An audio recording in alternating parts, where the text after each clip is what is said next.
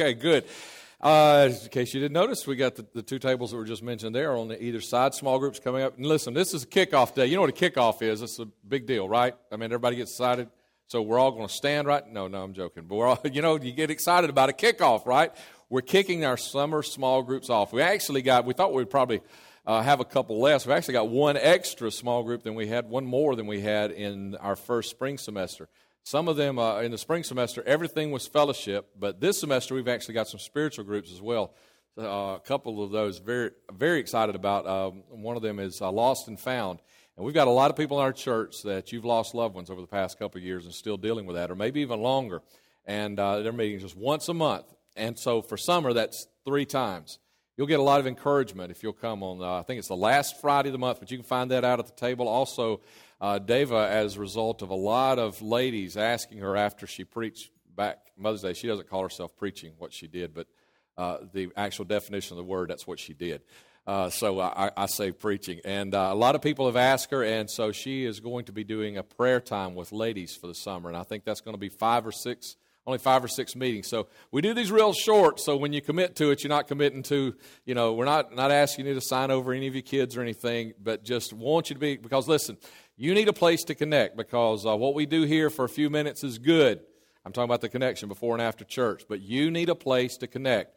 And you can do one of these groups for 3 months, and then in the fall there'll be something else. And so listen, I'm your pastor. I'm telling you, you need to be connected. And if you say, well, there's just nothing over there really that fits me, then you know what? You need to see me, and we need to talk about you leading a small group in the fall, because probably every one of you, you've got something you like to do, and all you need is about 4 or 5 other people that like to do it as well, get together, and guess what? You've got a small group. So please, after service, please don't forget. We had last semester we had it in the back. This semester we've got them up front because we want you to remember and see them. We're going to close around the altar area again probably this morning, and when we close, you're going to be walking almost past them. We don't have one sitting in the middle there for you, but you'll be turning around and seeing those. So please, I'm taking some extra time here today to tell you how important it is for you to connect with other people around you, and not just for these few moments that we have before and after service on Sunday and even on Wednesday night, okay? So let's get back into our sermon series today on the island. And last week, we talked about a guy that was spending a lot of time, spent years trying to get off an island and all the things it took to get off that beach. Well, today we're talking about another, it's actually a group of guys that are trying to get off an island. How many of you have ever seen the movie Cool Runnings?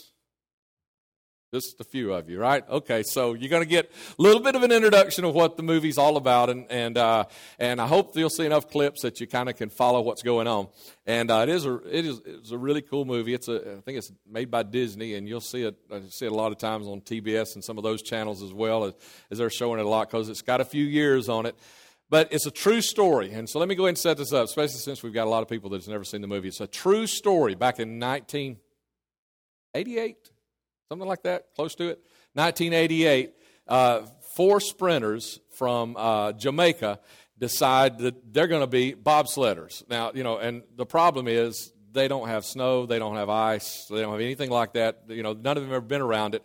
And so that's some of the problem, the things that go on. But these guys, they want so bad to get out of their little box, their island. It's their box. They want it so bad to get out of that, they're willing to do whatever it takes to get off the island, okay? So that's why today I got on my Jamaican, more Jamaican-looking shirt, because we're talking about this. So Cool Runnings, when they name their sled, when they get their nice-looking sled, you'll see them in an old sled in some clips, but then you'll see them in their nice-looking sled.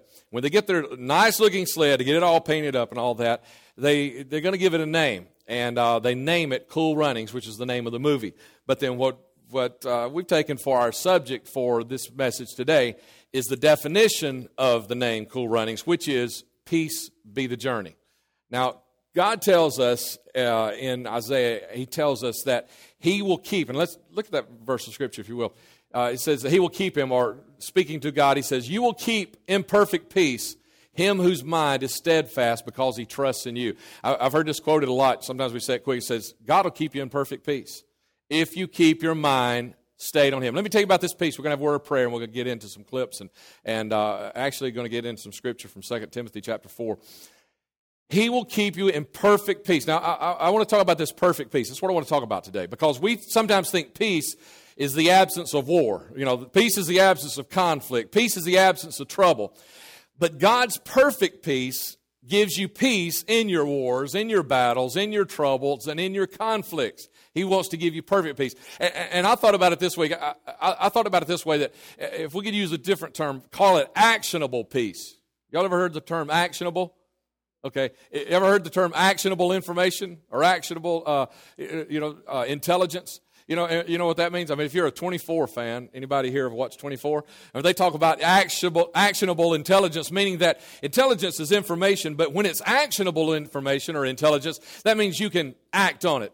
That's what God wants to give you. He wants to give you actionable peace. Not just a peace that you can say, oh, it just feels so good to just be in His presence for 10, 20 minutes, maybe an hour on Sunday morning.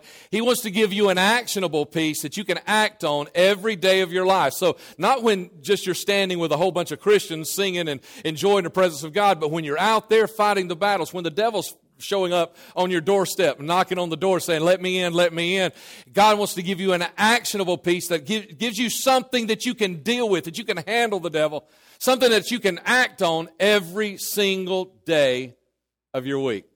That's what the message is about today. So let's pray. Father, I love you and thank you, God, for your word, Lord. And I thank you for this actionable peace, God, that we're going to delve into for a little while here. And I pray, God, somebody begins acting on the peace that you have already given to us, Lord. You just laid it out before us, God. You've laid it in our hands. You've put it in our hearts, God. You've shared it with us. You made sure we have it.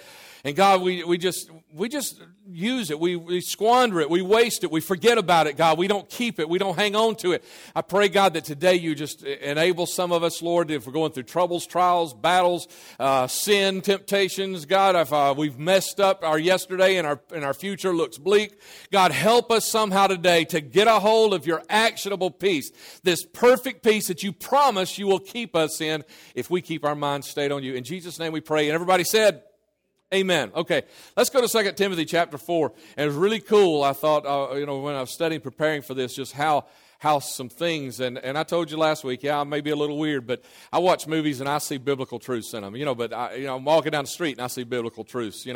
I look at a tree and I see biblical truths, things like that. And here again, I want to read the scripture first, then we'll watch a clip.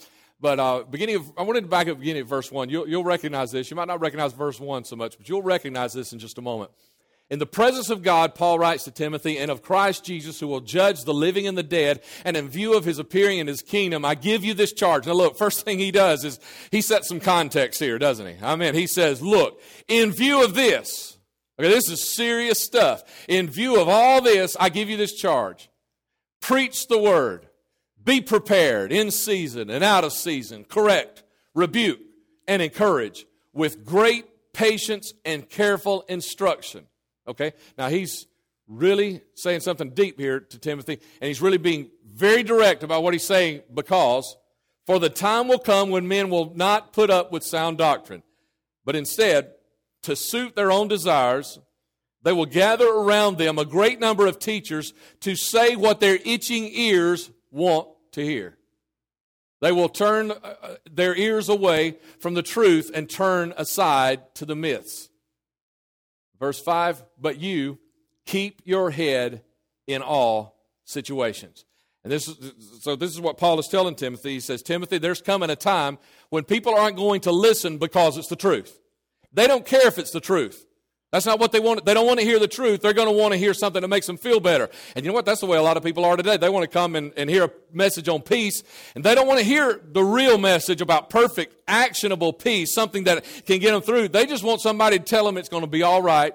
You've messed up, and it's going to be all right. You just hang on. God's going to bless you, and it's going to be all right. They want somebody because they got itching ears to hear that it's all right. This is what Paul is telling him. And he said, so what does he tell him to do? He says, so you better preach. Preach the truth. Even though they're going to want to hear something sweet and innocent. Preach the truth. Get serious with them. Rebuke them. Oh my goodness. They want something that sounds good. They want to feel better about themselves. They're wanting to know that it's all right. God loves you in spite of your sin. Yeah, He does love you in spite of your sin. But like Max Lucado said, He loves you just the way you are. but he refuses to leave you that way. He's not happy about your sin. I can't tell you that. I got to rebuke you. If you've got sin in your life today, I've got to rebuke it. I've got to correct you. I've got to tell you can't continue down that line. And that's what Paul is telling Timothy here. And so here he begins with our first point, 3 points right here in this verse right here. And here he begins with the very first thing. If you want to have peace in your life, don't reach for the easy. Don't reach for the stuff that's just sweet and wonderful. Reach for this. He says, first of all, you got to keep your head in all situations. Keep your head. Okay, now, introduce you to the movie, okay? Let's watch this first clip. And you see Doris, he keeps his head.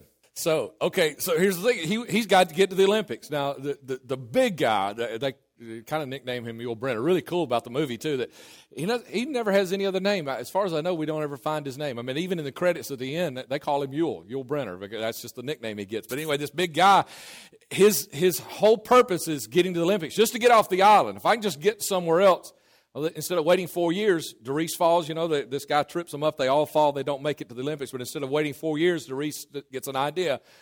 There's Winter Olympics, I'll go to them in just a few months. Won't be too far down the road. I can go to them, and I won't have to wait for 4 years. And so he gets this idea, and he'll do this. Here's what he did. It's what he kept his head. He didn't just lay in the dirt like a lot of us do, don't we? I mean, we trip up, we mess up, or somebody else trips us up, and what do? We just lay there in the dirt. We just give up. We just say, well, it's over. I can't do it now. The Olympics is gone. I'm going to be 4 years older. I'll be 4 years slower in my feet. There's no way I can go to the Olympics in 4 years. So it's all over, and we just lose our composure, lose our head, lose our whatever. But the point is, keep your head. And this is what God wants to do. He wants to give you an actionable peace that will allow you to keep your head in all situations. That's what Paul told Timothy to do. Keep your head in all situations. But when it's all over and there's no hope whatsoever, what do? Keep your head. Because he kept his head, and he went and he said, this is the journey I'm supposed to be on. This is the road I'm supposed to be on. This is my path. These are the things that have to happen. And he didn't lose his head. He didn't lose his temper. He just continued on, and he found a way because he kept going and he kept his head about himself. He finally found a way. And you're going to see in some other clips, and we don't have time to show a whole lot, but you're going to see in some other clips, hey, it works out for them. It's not a peaceful thing like some people think, but it all begins to happen because Doris kept his head, because he had the peace in his head. This is going to happen no matter what. Do you see a peace in this guy? I mean, you see this peace, especially when he gets the idea. I mean, it's like there's a confidence, there's a steadiness. I mean, aren't those also definitions of the word peace? Confidence and steadiness? I mean, somebody's running around like a chicken with their head cut off. You don't call them peaceful, do you? I mean, that's a lack of steadiness. That's a lack of confidence. When they think they're going to fail all the time, that's not peace. So you see this steadiness and this confidence. He has this actionable peace. And, of course, this is a Disney movie, so it doesn't have anything to do with God. But you and I understand exactly how this happens. We know we get this because we have the peace of God within us. But here's the thing you'll do. If you're not careful, you will squander, or you'll waste, or you'll throw away the peace that God wants to give you that is perfect, that maintains you, that sees you through. You can throw away that peace, this actionable peace. You need to be acting in it, but instead we act on the other emotions that we have in our life. I mean, we do. We do lose our temper, don't we? Anybody lose their temper besides me? Ever? Okay. So a few of you are honest, and a few of you are trying to not confess to too much here, but we do. And you know what? The Word of God says, be ye angry, doesn't it? Now listen, okay, I want you to understand, that's not a command, okay? When it says be ye angry, that's not a command for you to be angry. It's just because there's another part after that, right? What does it say? And sin not. So he's not saying be angry. Everybody's supposed to be angry. He's saying be angry and sin not. And you know what? There is a time to be angry. I mean, there's some times that you're supposed to be angry. But when you are angry, you're not supposed to sin. When you lose your temper, that's not being angry and sinning not. Because when you lose your temper, let me ask you this. Do you make the situation better? No. Have you ever made a situation better by losing your temper? Have you ever made a situation better by losing your composure?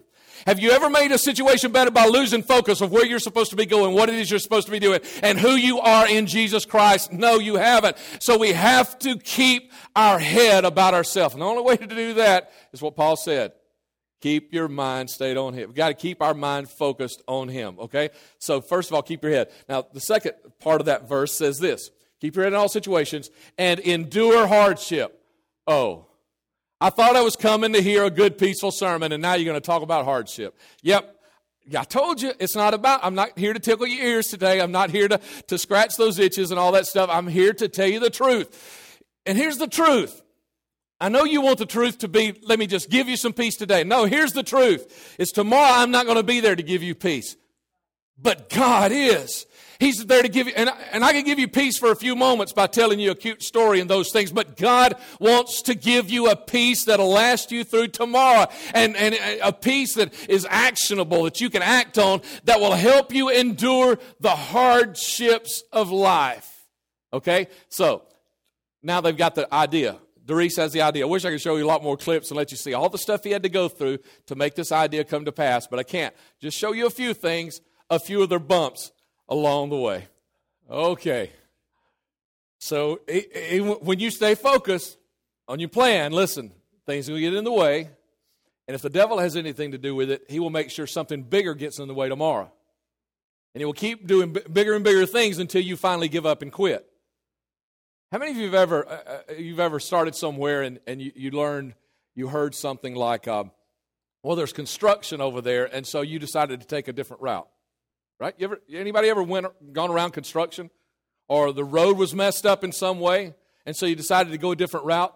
But some people take that a little too far. I mean, they want to dodge every little bump and every little pothole on the road, and so they're constantly, jerking back and forth. And I'm talking spiritually speaking right here. Is sometimes what we'll do is we'll see, there are potholes up there, so what we'll do is we'll just take a right turn, spiritually speaking. Because there's trouble, there's bumps, there's potholes, there's hardships up in that road. Let's take this road because it looks a lot better. Y'all ever heard that old story? I mean, it's an old little thing about the policeman finding the guy late at night, and he's looking for something, and the policeman said, "What did you lose, buddy?" And he said, I lost my engagement ring I was about to take to my fiance. He said, I got to find it. And so the policeman helps him look about a half hour. He said, "Look, it's not here, buddy." And he said, "Are you sure this is where you dropped it?" He said, "No, I've dropped it 2 blocks over, but the light's a lot better here, so I thought I'd look here to see if I could find it better." And that's the way a lot of people live their life. It's like, well, but this is so much more peaceful. But the problem is that's not where you're supposed to be headed. I mean, if you continually try to dodge all the potholes in life and all the hardships, and you try to take all those out of the equation of how to get from here to there, you're never going to get to there. You're always going to be just driving around. And that's what happens spiritually. People don't make any progress in their life because they're constantly trying to dodge all the stuff the devil is throwing at them. Well, God is telling us, He wants to give us an actionable peace, a perfect peace that no matter what the devil throws at us, we can withstand it. He gives us the shield of faith. Now, what's a shield for? Shield isn't for dodging. What do you do with a shield? You throw that shield up in front of you, and the stuff that he throws bounces off, even able to quench the fiery darts of the enemy, the Word of God says. You have a shield to stand. And so you know what you can do with that shield? You put that shield up in front of you, you just keep on going in the right direction you're supposed to go. You have to see beyond the bumps, okay? You got to focus beyond the bumps. There are a lot of people in this world today that had rather sip tea and watch TV in their recliner all day long than go and apply for a job and risk getting their heart broken by being turned down. I'm serious. There are people that just can't say, "Well, I applied for a job one time 10 years ago, and they turned me down. I just never got over it, and so this is about all I can do." I mean, let me tell you this. Most of them, maybe not all of them, but almost all of them are lying, okay? They could get over if they wanted to, but most of us probably are the same way spiritually speaking as well, because what we do is we don't want to risk. Oh, don't make the devil mad. He'll make it worse on you. Yeah, well, you know what? Then you can just stay right where you are. Stay on the beach with Tom Hanks last week. Stay in the box on the island, in the little go no place, do nothing, see nothing, and be nothing in your life if you want to. Or you can tell the devil, "I don't care what you try to do against me, because I believe my God is able to see me through everything you throw at me, because He's already provided a shield of faith that is able to quench every fiery dart you want to throw at me. And every bump that stands between me and there, it doesn't matter. Just like them, God is going to get me through it." Amen? You've got to see beyond. See beyond. I mean, do you plan beyond tomorrow? Or are you just looking at tomorrow? Do you plan beyond tomorrow? Come on, do you think about it? I mean, think about it. Don't you plan beyond tomorrow? I mean, you're not just I know, I've told you about my son. Somebody asked me one time what his plans were. I said, I think to have Fruit Loops tomorrow morning. That was when he was 16, 17 years old. And that was about the only plans he had, was what he was going to do tomorrow. But we can't do that, can we? And spiritually speaking, we can't do that. But how many of us really prepare? Come on, think about it. How many of us really prepare, spiritually speaking, beyond tomorrow?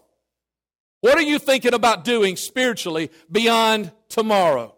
We've got this thing in our mind, this immediacy attitude in our mind that it's about what we do today. Yes, it is about what you do today. Every day you need to pray. Every day you need to be seeking God. Every day you need to be reading your Bible. Every day you need to be going after Him. But are you really making any plans for the day after tomorrow and the day after tomorrow? We need to have our focus on that. And so when you get your focus on that, of where I'm going, it doesn't matter all this other stuff that's right here. You can get through it because you know where you're going. You have to see beyond the bumps. Now, the third point, and it almost, in a way, I was going to make it fit here in this sermon. There's a third phrase in here in this verse 5. And I was going to make it fit here in this sermon, but it really didn't quite fit. And I really wanted to spend a lot of time. I was telling Mike this morning, I said, I want to spend a lot of time on this third point. And so I'm going to just take it out of the sermon today because I'll spend 20 minutes just on that. I really need to spend more than that on it. So what I'm going to do with this third point, I'm actually going to use it in the pastor's class this Wednesday night. So I invite you, please be here and hear about this third point, okay? Because we're going to skip it right now, and we're going on to my fourth point. So really today you only had three, okay? But you can get the other one this Wednesday night. Here it is. But you be watchful in all things, endure afflictions, do the work of an evangelist, and fulfill your ministry. Now, this is New King James. We changed here on you, but that's the keep your head. And go back to verse 5 one more time for a second, Mike. Keep your head. Remember what he said? Keep your head. Endure the afflictions. Do the work of evangelist. That's the third thing we'll get Wednesday night. And he says, fulfill your ministry. Okay, now, thank you, Mike. For I am already being poured out as a drink offering, and the time of my departure is at hand. Paul knew he didn't have much time left on this earth. I have fought the good fight. I have finished the race. I have kept the faith. Finally, there's laid up for me the crown of righteousness, which the Lord, the righteous judge, will give to me on that day. And not to me only, but also to all who have loved His appearing. And it's because of this, Paul said, it's because of this, I know, because of this, it's one of the things that's helped me stay on track. And he says, finally, fulfill the ministry. What you have in your hands to do, do it. Here's the thing. If we look at Paul, we look at his life, and we don't know a lot about his life before he was converted. But we do know, one of the things we know about his life before he was converted is about his education. And he had the best education that money could buy. I mean, he was schooled in all the ways of the Hebrew faith. He had a great education, but you know what happened after he got saved? You know what he did? He went and spent 3 years, just him and God, getting re-educated. Not saying education is a bad thing, but he was educated in the wrong thing. And now, and he was educated in a place that this is it, and it ends right here. But God wanted to show him, no, this was just the precursor to all the rest of the stuff. And so he went and got the education just fulfilled and all that. As Christ said, He didn't come to do away with it, He came to fulfill it. He got it fulfilled in his education. And also, there was another thing there, talk about relationships. We don't know a lot about Paul's relationships, but one of the things we do know about him before he was converted, he was a mean guy. I mean, he drugged people out of their houses and beat them and took them to jail. He was a mean guy. He probably didn't have a whole lot of good relationships before he was converted. I mean, you look at the things that are said about him with threatenings.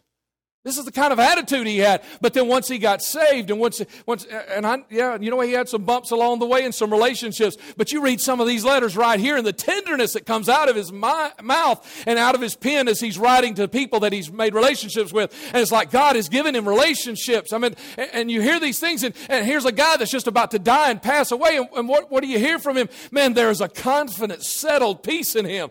I have fought a good fight. I have finished. And now there is waiting on me a crown of righteousness that God is. There is a peace. There was this actionable peace that God had put in his life that no matter what, if he had to go back to school, if he had to straighten out some wrongs in some relationships, God gave him a peace that got him through all of those things. Here's the last thing. Here's the last point. This one word, finish. Can you finish? These guys in this movie, they finished. Doris, he made sure they finished. Let's watch this last clip. Wow, I wanted to start clapping with them. I wanted to clap with them. Can I ask you a question? Did they win the race? Come on. Y'all think that's a trick question, don't you? Did they win the race? They didn't even really finish. I mean, they didn't place. I mean, they weren't even.